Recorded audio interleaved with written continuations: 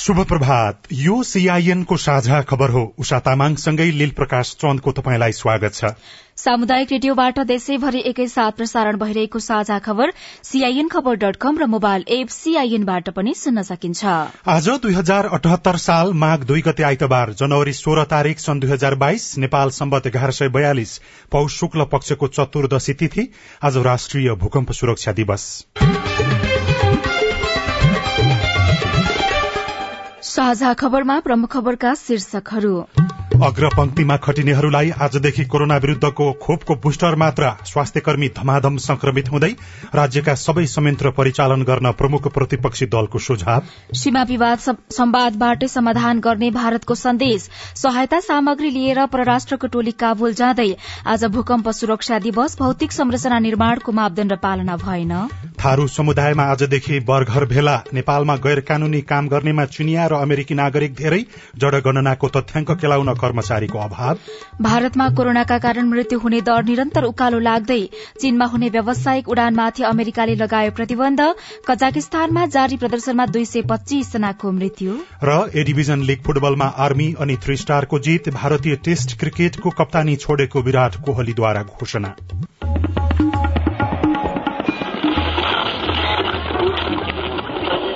सयौं radio, हजारौं radio कर्मी र करोड़ौं नेपालीको माझमा यो हो सामुदायिक सूचना नेटवर्क CIN। साझा खबरको सबैभन्दा शुरूमा अग्रपंक्तिमा खटिनेहरूलाई आजदेखि कोरोना विरूद्धको खोपको बुस्टर मात्रा लगाउन थालिएको प्रसंग। सरकारले आजदेखि अग्रपंक्तिमा खटिनेहरूलाई कोरोना विरूद्धको खोपको बुस्टर मात्रा लगाउँदैछ। स्वास्थ्य मन्त्रालयले अग्रपंक्तिमा खटिएका स्वास्थ्यकर्मी, सफाईकर्मी, सुरक्षाकर्मी र अन्य कर्मचारीलाई आजदेखि कोरोना विरूद्धको खोपको बुस्टर मात्रा लगाउने भएको हो। पुस 28 गतेको मन्त्री स्तरीय निर्णय अनुसार सरकारले आजदेखि कोरोना विरूद्धको खोपको बुस्टर मात्रा लगाउने तयारी गरेको मन्त्रालयका सहप्रवक्ता डाक्टर समीर कुमार अधिकारीले CINलाई बताउनुभयो। अग्रपंक्तिमा रहेर काम गर्ने फ्रन्टलाइनरहरूलाई माघ 2 गतेबाट कोभिड-19 विरुद्धको एक मात्रा खोप बुस्टरका रूपमा दिने। पहिले लगाएको खोप नै लगाउने गरी जसले पहिले लगाएको खोपले काम गरिरहेको रोग प्रतिरोधक क्षमता विकास गरेको कुरालाई बुस्ट गर्ने थप्ने काम गर्नेछ। त्यही भएर दिन खोजिएको छ। यो खोप लिनका लागि खोप लगाएको कमसे कम 6 महिना कटेको हुनुपर्ने छ।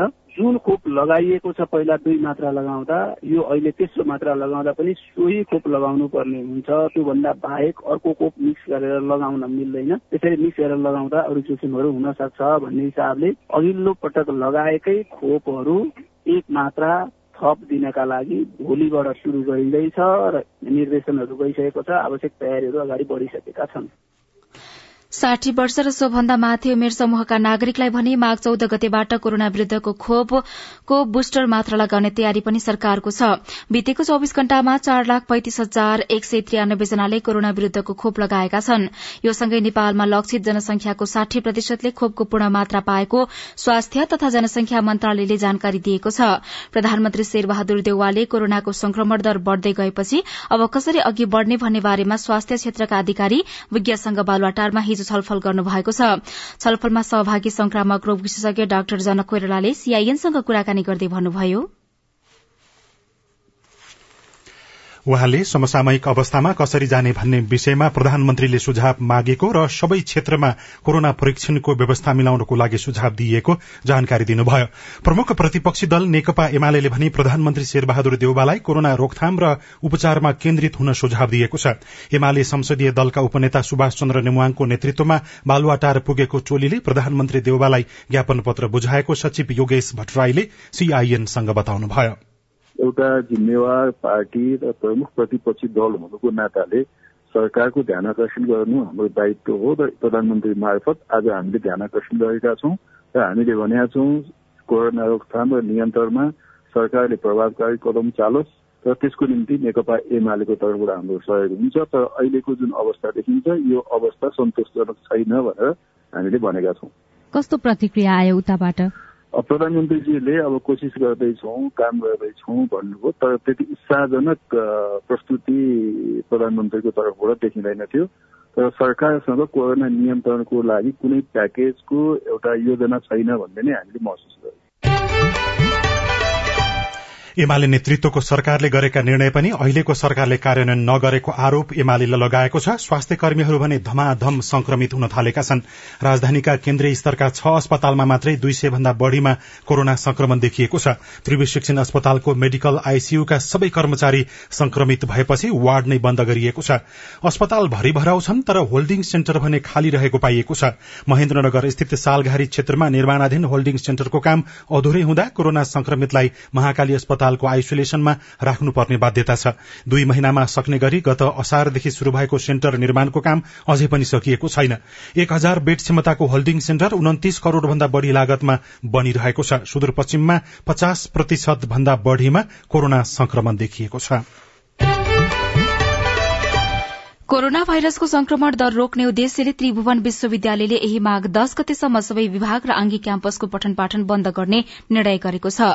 क्याम्पसले हिउँदे वा वर्षे विदाबाट कट्टा गर्ने गरी माघ 10 गतेसम्म विदा दिन सक्नेछन्। माघ 10 पछि भने पालिकासँग समन्वय गरी विद्यार्थीको भौतिक उपस्थितिमा पढ़ाई सञ्चालन गर्न सकिने भए सञ्चालन गर्ने र नसक्ने भएमा अनलाइन माध्यमबाट पठन पाठन गराइने त्रिभुवन विश्वविद्यालयका रेक्टर शिवलाल भूषालले सीआईएनलाई जानकारी दिनुभयो। अहिले हामीले कक्षाहरूलाई अनलाइनमा लाने र यो विद्यालय चाहिँ 10 माघ 10 गतेसम्म लाने परीक्षा यथावत गर्ने गरी निर्णय गर्छौं। कोरोना संक्रमण दर तीव्र गतिमा फैलिरहेको छ। यो अवस्थामा परीक्षालाई चाहिँ नियमित रूपमा सञ्चालन गर्न दिँदा त्यहाँबाट चाहिँ संक्रमण सर्दैन हैन। हामीले सम्पूर्ण कोभिड प्रोटोकल फलो गरेर अत्यन्त सेन्टरहरूलाई धेरै ठाउँहरूमा विस्तार गर्ने र आइसोलेसनका ठाउँहरू पनि राख्ने। परीक्षा स्थगित गर्यो भने फेरि विद्यार्थीहरू अर्को समस्या सिर्जना हुन्छ। चालू भएका परीक्षाहरू हामी नियमित गर्छौं। अहिले कोरोना संक्रमण भइरहेको छ र परीक्षामा सहभागी हुन पाएका छैनन् भने उनीहरूको लागि वैकल्पिक व्यवस्था केही गर्नु भएको छ? यदि कोरोनाकै कारणले उनीहरू हस्पिटलाइज भएको त्यस्तो अवस्था हो भने त्यसको लागि हामी वैकल्पिक व्यवस्था गर्छौं। होइन सामान्य अवस्था हो भने उनीहरूले छुट्टै हामीले वार्डहरू बनाउँछौं। अहिले चलिरहेको परीक्षा भने स्वास्थ्य मापदण्ड पालना गरेर निरन्तर रहने पनि विश्वविद्यालयको सूचनामा उल्लेख छ। नेपाल भारत बीच थाँतिरहेका सीमा समस्या समाधानको उपयुक्त माध्यम वार्ता र संवाद रहेको र त्यसै माध्यमबाट समस्या सुल्झाउन तयार रहेको भारत सरकारले प्रतिक्रिया जनाएको छ। नेपाल भारत सीमा समस्या सम्बन्धमा पछिल्लो समय नेपालमा उब्जिएका विषयबारे भारत सरकारको तर्फबाट वक्तव्य जारी गर्दै नेपाल स्थित भारतीय राजदूतावासले हिजो स्पष्टीकरण दिएको हो। वक्तव्यमा दुई पक्ष बीच सुल्झाउन बाँकी रहेका सीमा सम्बन्धी विषयलाई सधैँ निकट तथा मैत्रीपूर्ण द्विपक्षीय सम्बन्धको मर्मका आधारमा सम्बोधन गर्न सकिने उल्लेख छ। दूतावास दुई मुलुक बीच स्थापित अन्तर सरकारी संयन्त्र वार्ता तथा संवादका लागि सबैभन्दा उपयुक्त माध्यम हुने पनि भारतीय पक्षको धारणा रहेको जानकारी दिएको छ। नेपाल भारत सीमा सम्बन्धमा भारत सरकारको धारणा सार्वजनिक रूपमा यथावत र स्पष्ट रहेको समेत दूतावासले वक्तव्यमा उल्लेख गरेको छ। भारतीय पक्षले सीमा विवादित क्षेत्र मानेको नेपालको भूभाग लिपुलेख क्षेत्रमा सड़क विस्तार गरिरहेकोमा अहिलेको सत्ताधारी दल र अरू राजनैतिक दलहरूले पनि आपत्ति जनाउँदै आएका छन्। भारतका प्रधानमन्त्री नरेन्द्र मोदीले केही दिन अघि त्यस क्षेत्रमा भइरहेको सड़क विस्तारका विषयमा आफ्नो सम्बोधनका क्रममा बोल्नु भएपछि नेपालमा त्यस अभिव्यक्तिको आलोचना भइरहेको छ।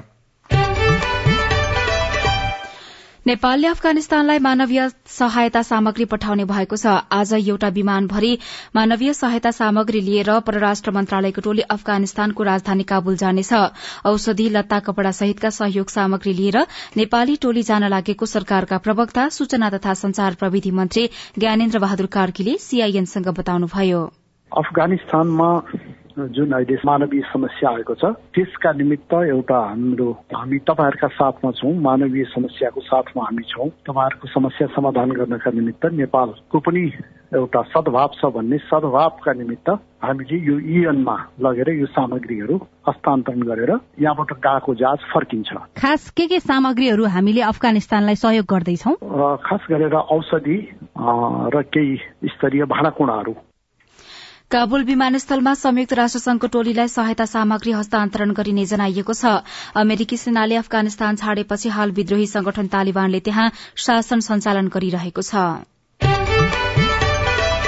सुर्खेतको वीरेन्द्रनगरमा मृत अवस्थामा भेटिएका एकै परिवारका 4 जनाको शव आज उठाइने भएको छ। वीरेन्द्रनगर नगरपालिका 10 बुधबुदेमा शिवालय गाउँपालिका 4 जाजरकोटका 35 वर्षका कल्पा बुढासँगै उहाँका 9 वर्षीय छोरा निरज, अर्का 8 वर्षका छोरा चिरञ्जीवी र कल्पाका भाइ कल्पाका दाई मानबहादुर बुढाका छोरा 5 वर्षीय सोमराज बुढा मृत अवस्थामा भेटिएका थिए।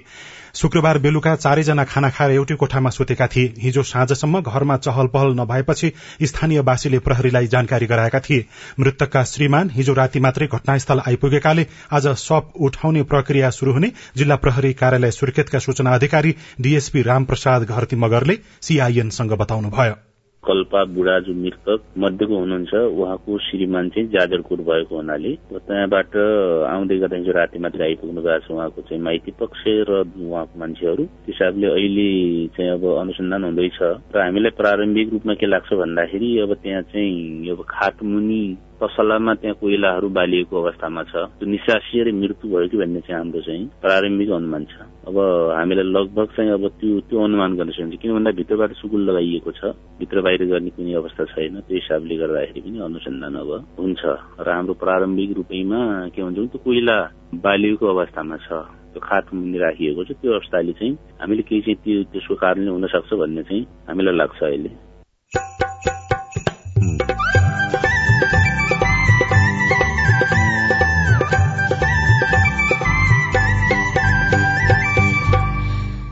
सामुदायिक सूचना नेटवर्क सीआईएन मार्फत देशभरि प्रसारण भइरहेको साझा खबरमा स्थानीय सरकारहरू अझै स्वास्थ्य नीति बनाउन छलफलमै र समग्रलाई समेट्ने गरेर र प्राथमिक स्वास्थ्य सेवाको पहुँच सम्पूर्णलाई पुर्याउने किसिमले हामीले यो स्वास्थ्य नीति बनाउन गइरहेका छौं। थारू समुदायमा आजदेखि बर्घर भेला। नेपालमा गैर कानूनी काम गर्नेमा चिनिया र अमेरिकी नागरिक धेरै लगायतका खबर बाँकी नै छन्। सीआईएनको साझा खबर सुन्दै गर्नुहोला।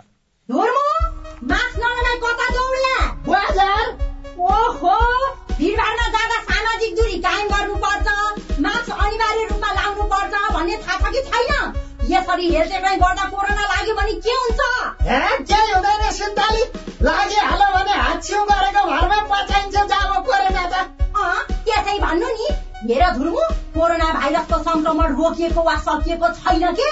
दिनदिनै संक्रमणका नयाँ नयाँ भेरिएन्टहरू आइरहन्। पहिला भन्दा झन् अझै बढी सचेत हुनुपर्छ हामी। सचेत कति हुनु र? पटक पटक साबुन पानीले हात धोइराखेको छ, सेनिटाइजर प्रयोग गरिराखेको छ, कोरोनाको खोप पनि लगाइसक्यो, अब गर्न चाहिँ के बाँकी रह्यो? अरे तिमी हामीले खोप लाए पनि अरूलाई पनि खोप लाउन प्रेरित गर्नुपर्छ। थाहा नभएकालाई जानकारी दिनुपर्छ। सबैजना सुरक्षित नरहेसम्म तिमी हामी पनि सुरक्षित हुँदैनौ के? त्यसैले तिम्रो मेरो र हामी सबैको जिम्मेवारी भनेको संक्रमण फैलिन नदिनु हो। ल हिँड त, तिमी र म मिलेर गाउँलेहरूमा यो सन्देश पुर्याइहालौँ। हिँड छिटो। के छ त? यदि तपाईँ खोपका लागि योग्य हुनुहुन्छ अथवा खोप लगाउन छुट्नु भएको छ र तपाईँको गाउँठाउँमा पनि नेपाल सरकारले कोरोना विरुद्धको खोप अभियान सञ्चालनमा ल्याएको छ भने तुरन्त खोप लगाइहाल्नुहोस्। खोप लगाइसकेपछि पनि नेपाल सरकारले सुझाएका सुरक्षाका मापदण्डहरूको अनिवार्य रूपमा पालना गर्नुहोस्। आईएनएफ नेपालद्वारा जनहितमा जारी। सामाजिक रूपान्तरणका लागि यो हो सामुदायिक सूचना नेटवर्क सीआईएन। तपाई सामुदायिक सूचना नेटवर्क सीआईएनले काठमाडौँमा तयार पारेको साझा खबर सुन्दै हुनुहुन्छ। देशभरिका सामुदायिक रेडियो सीआईएन खबर.com र मोबाइल एप सीआईएनबाट एकैसाथ साझा खबर सुन्दै हुनुहुन्छ। अब बाँकी खबर। 12औं राष्ट्रिय जनगणनाको प्रारम्भिक तथ्याङ्क आउन अझै 2 महिना लाग्ने भएको छ। जिल्ला जिल्लामा संकलन गरिएको तथ्याङ्क अहिले केन्द्रीय तथ्याङ्क विभागसम्म आइपुगेको विभागले जनाएको छ। अहिले तथ्याङ्क अद्यावधि गर्नका लागि कर्मचारी भर्ना प्रक्रिया पूरा गरेको र कर्मचारी भर्ना गरिसकेपछि अद्यावधिको काम शुरू हुने विभागका सूचना अधिकारी तीर्थराज चौलागाईले सीआईएनलाई जानकारी दिनुभयो। प्रारम्भिक तथ्याङ्क हाम्रो चाहिँ अब 2 महिना जति अझै लाग्छ। हामी चाहिँ समरी मात्रै दिन्छौँ त्यतिखेर 2 महिनाभित्रमा होइन। करिब करिब हामीलाई चाहिँ 6 महिना लाग्छ रिजल्ट चाहिँ सुरु हुनलाई। चाहिँ यो समरीमा पनि अलिअलि चेन्ज हुन सक्छ। डेटा इन्ट्री, डेटा कोडिङ, एडिटिङको लागि मान्छे लिइराखेको छौँ। अहिले आवेदन भर्ने प्रक्रिया सक्यो। अब उहाँहरूको सेलेक्सन हुन्छ र उहाँहरूलाई 2 शिफ्टमा हामी काम लगाउँछौँ। सबै जिल्लाबाट हामीले डेटा ल्याइसक्यौँ केन्द्रमा। सरकारले गएको कार्तिक 25 देखि मंसिर 9 गतेसम्म 12औं राष्ट्रिय जनगणना गरेको थियो। पश्चिम नेपालका थारू गाउँ बस्तीमा नयाँ वर्ष अर्थात माघीको रौनक शुरू भएको छ। पहिलो दिन घर परिवारभित्रको समस्या र समाधानको बारेमा छलफल भयो भने आजदेखि करिब 1 हप्ता थारू गाउँको समस्या समाधान, तिथि, परम्पराको समीक्षा तथा निर्णय गर्न वृहत छलफल शुरू हुँदैछ।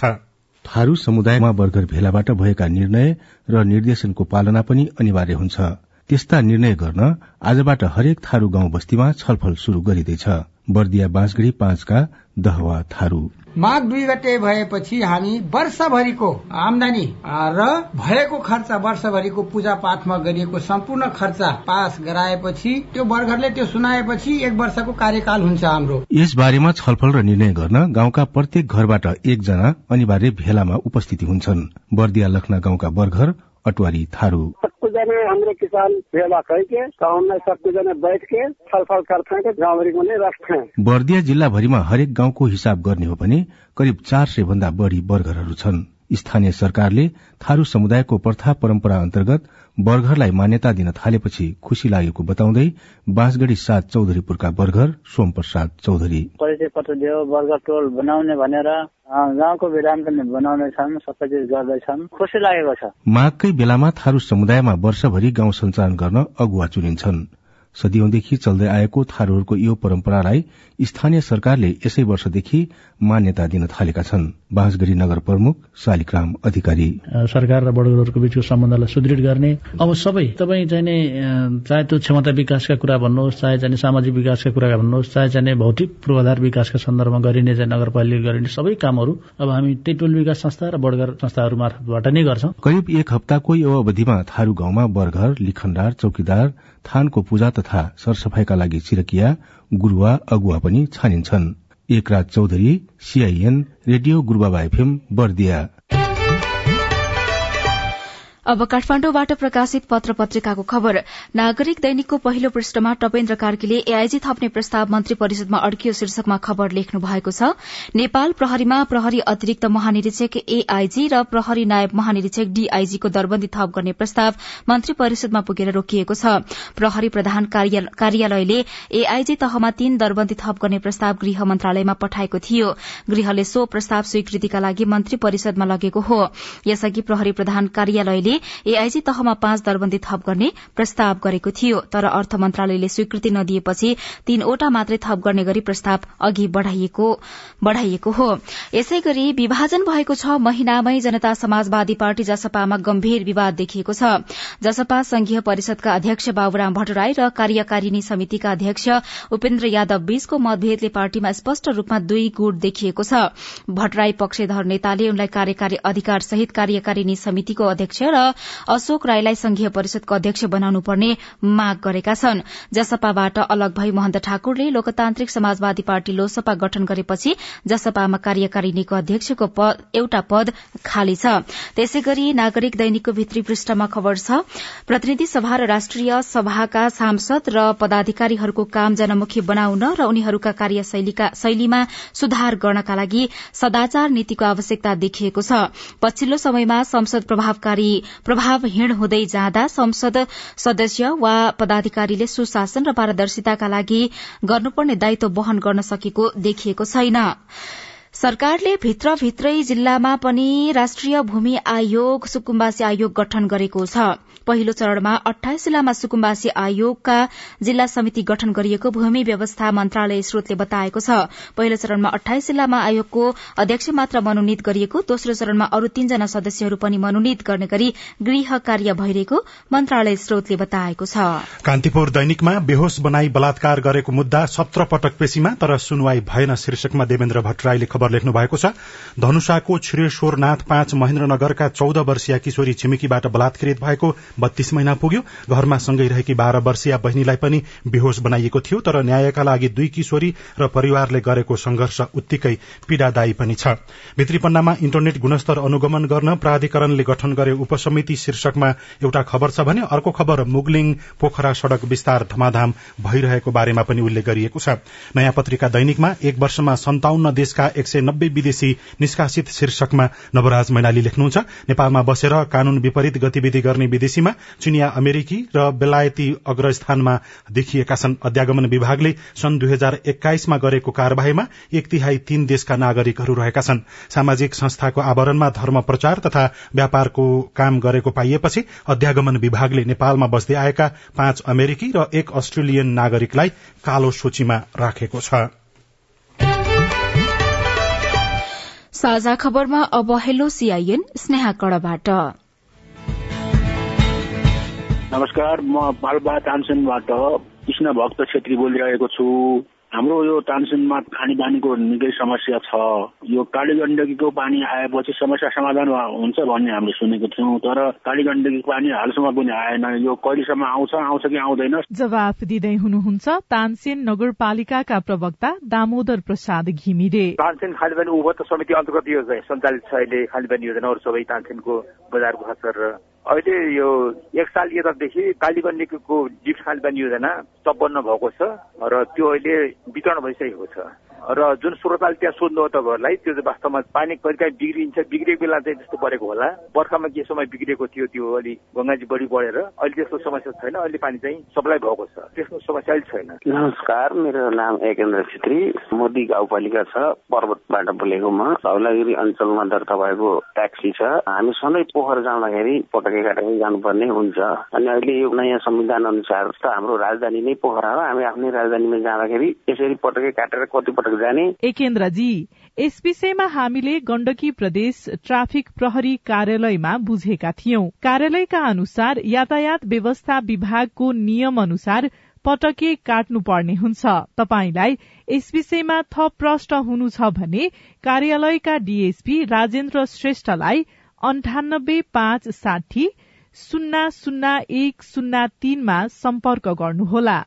अनि जाजरकोटको जुनीचाँदे गाउँपालिकाका धनबहादुर खड्काको जिज्ञासा छ, यो हाम्रो रक्सालादेखि गाउँसम्मको खानेपानी बजेट पढेकोमा अहिलेसम्म यो टेन्डर नबनाएकोमा अत्तो पत्तो छैन। धनबहादुरजी, तपाईको जिज्ञासा मेटाइदिनका लागि हामीले जुनीचाँदे गाउँपालिकाका पूर्वाधार विकास तथा भवन नियमन शाखाका प्रमुख प्रेम प्रकाश खत्रीलाई भनेका छौं।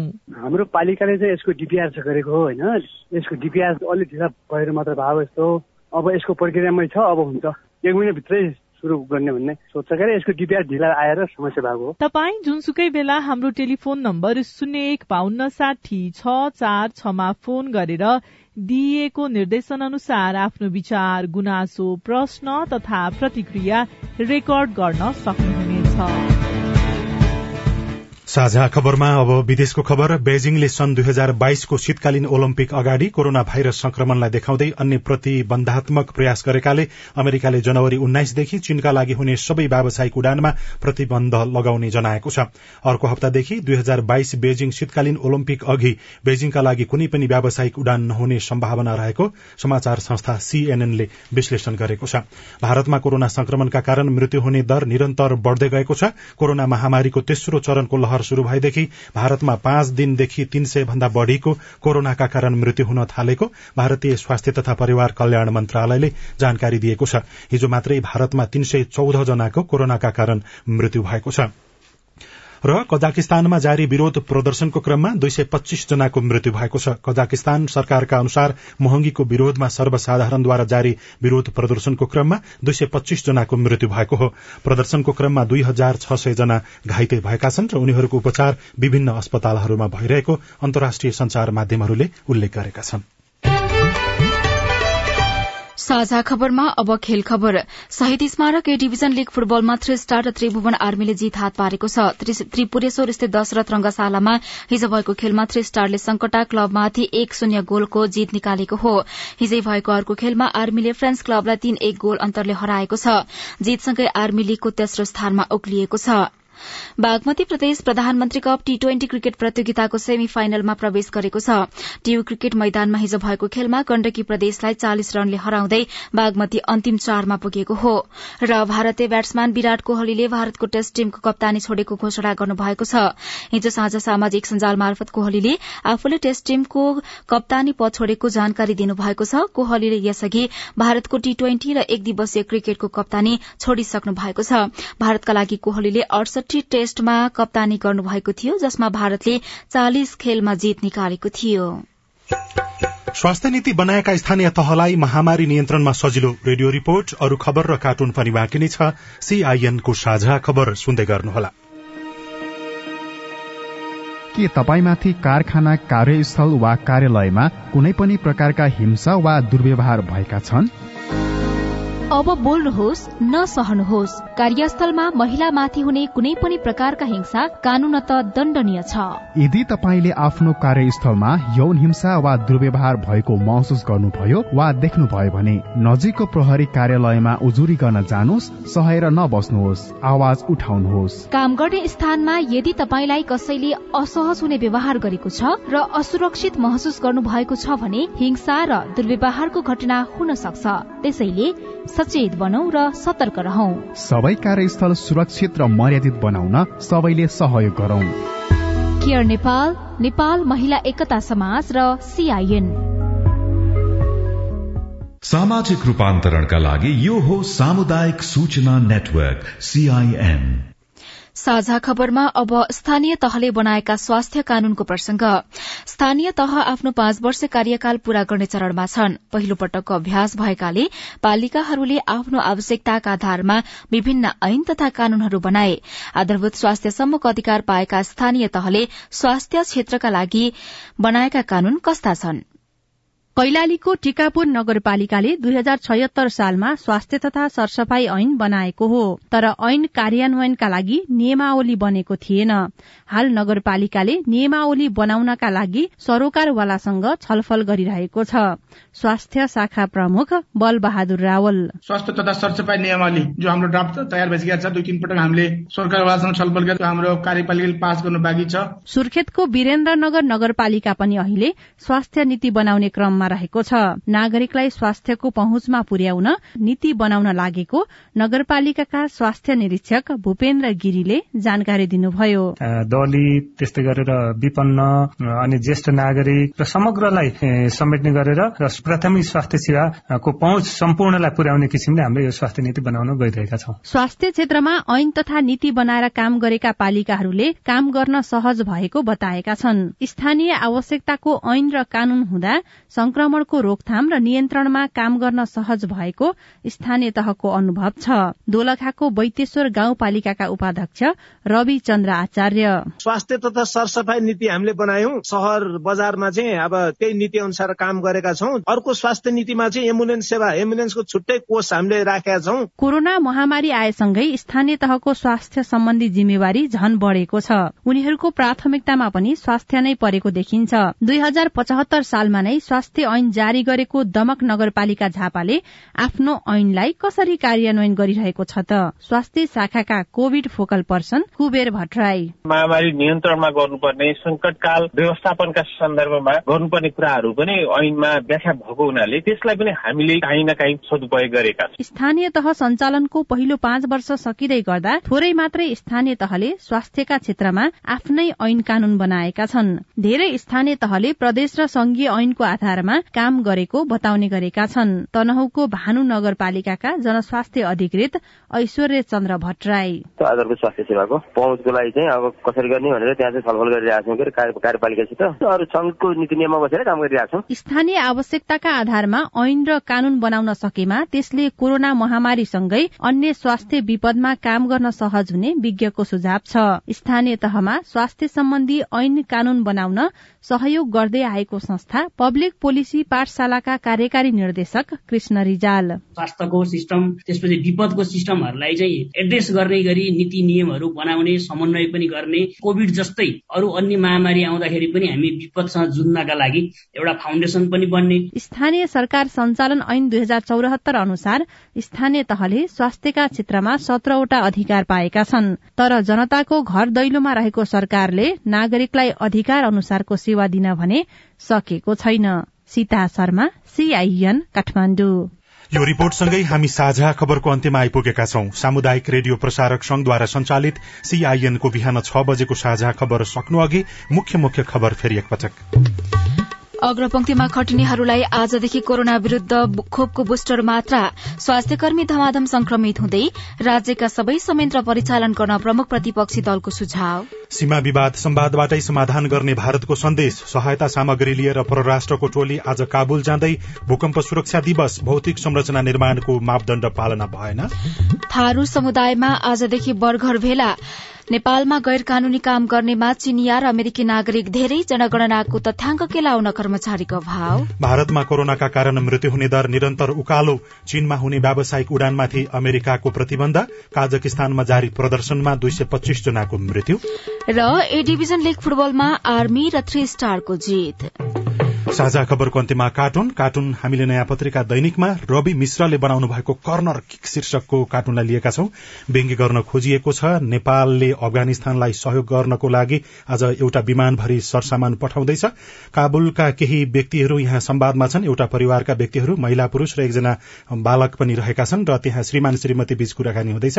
श्रीमानले चाहिँ यस्तो भनेका छन्, अरूले फायर खोले, नेपालले दिल खोलेछ क्या, दिल। हवस् त, प्राविधिक साथी सुनिल राज भारतलाई धन्यवाद। अहिलेलाई लील प्रकाश चन्द र उषा तामाङ विदा भयौं। तपाईको आजको दिन शुभ होस्। नमस्कार। यसपछि देशभरिका सामुदायिक रेडियोबाट कार्यक्रम संवाद प्रसारण हुनेछ। सुन्ने प्रयास गर्नुहोला।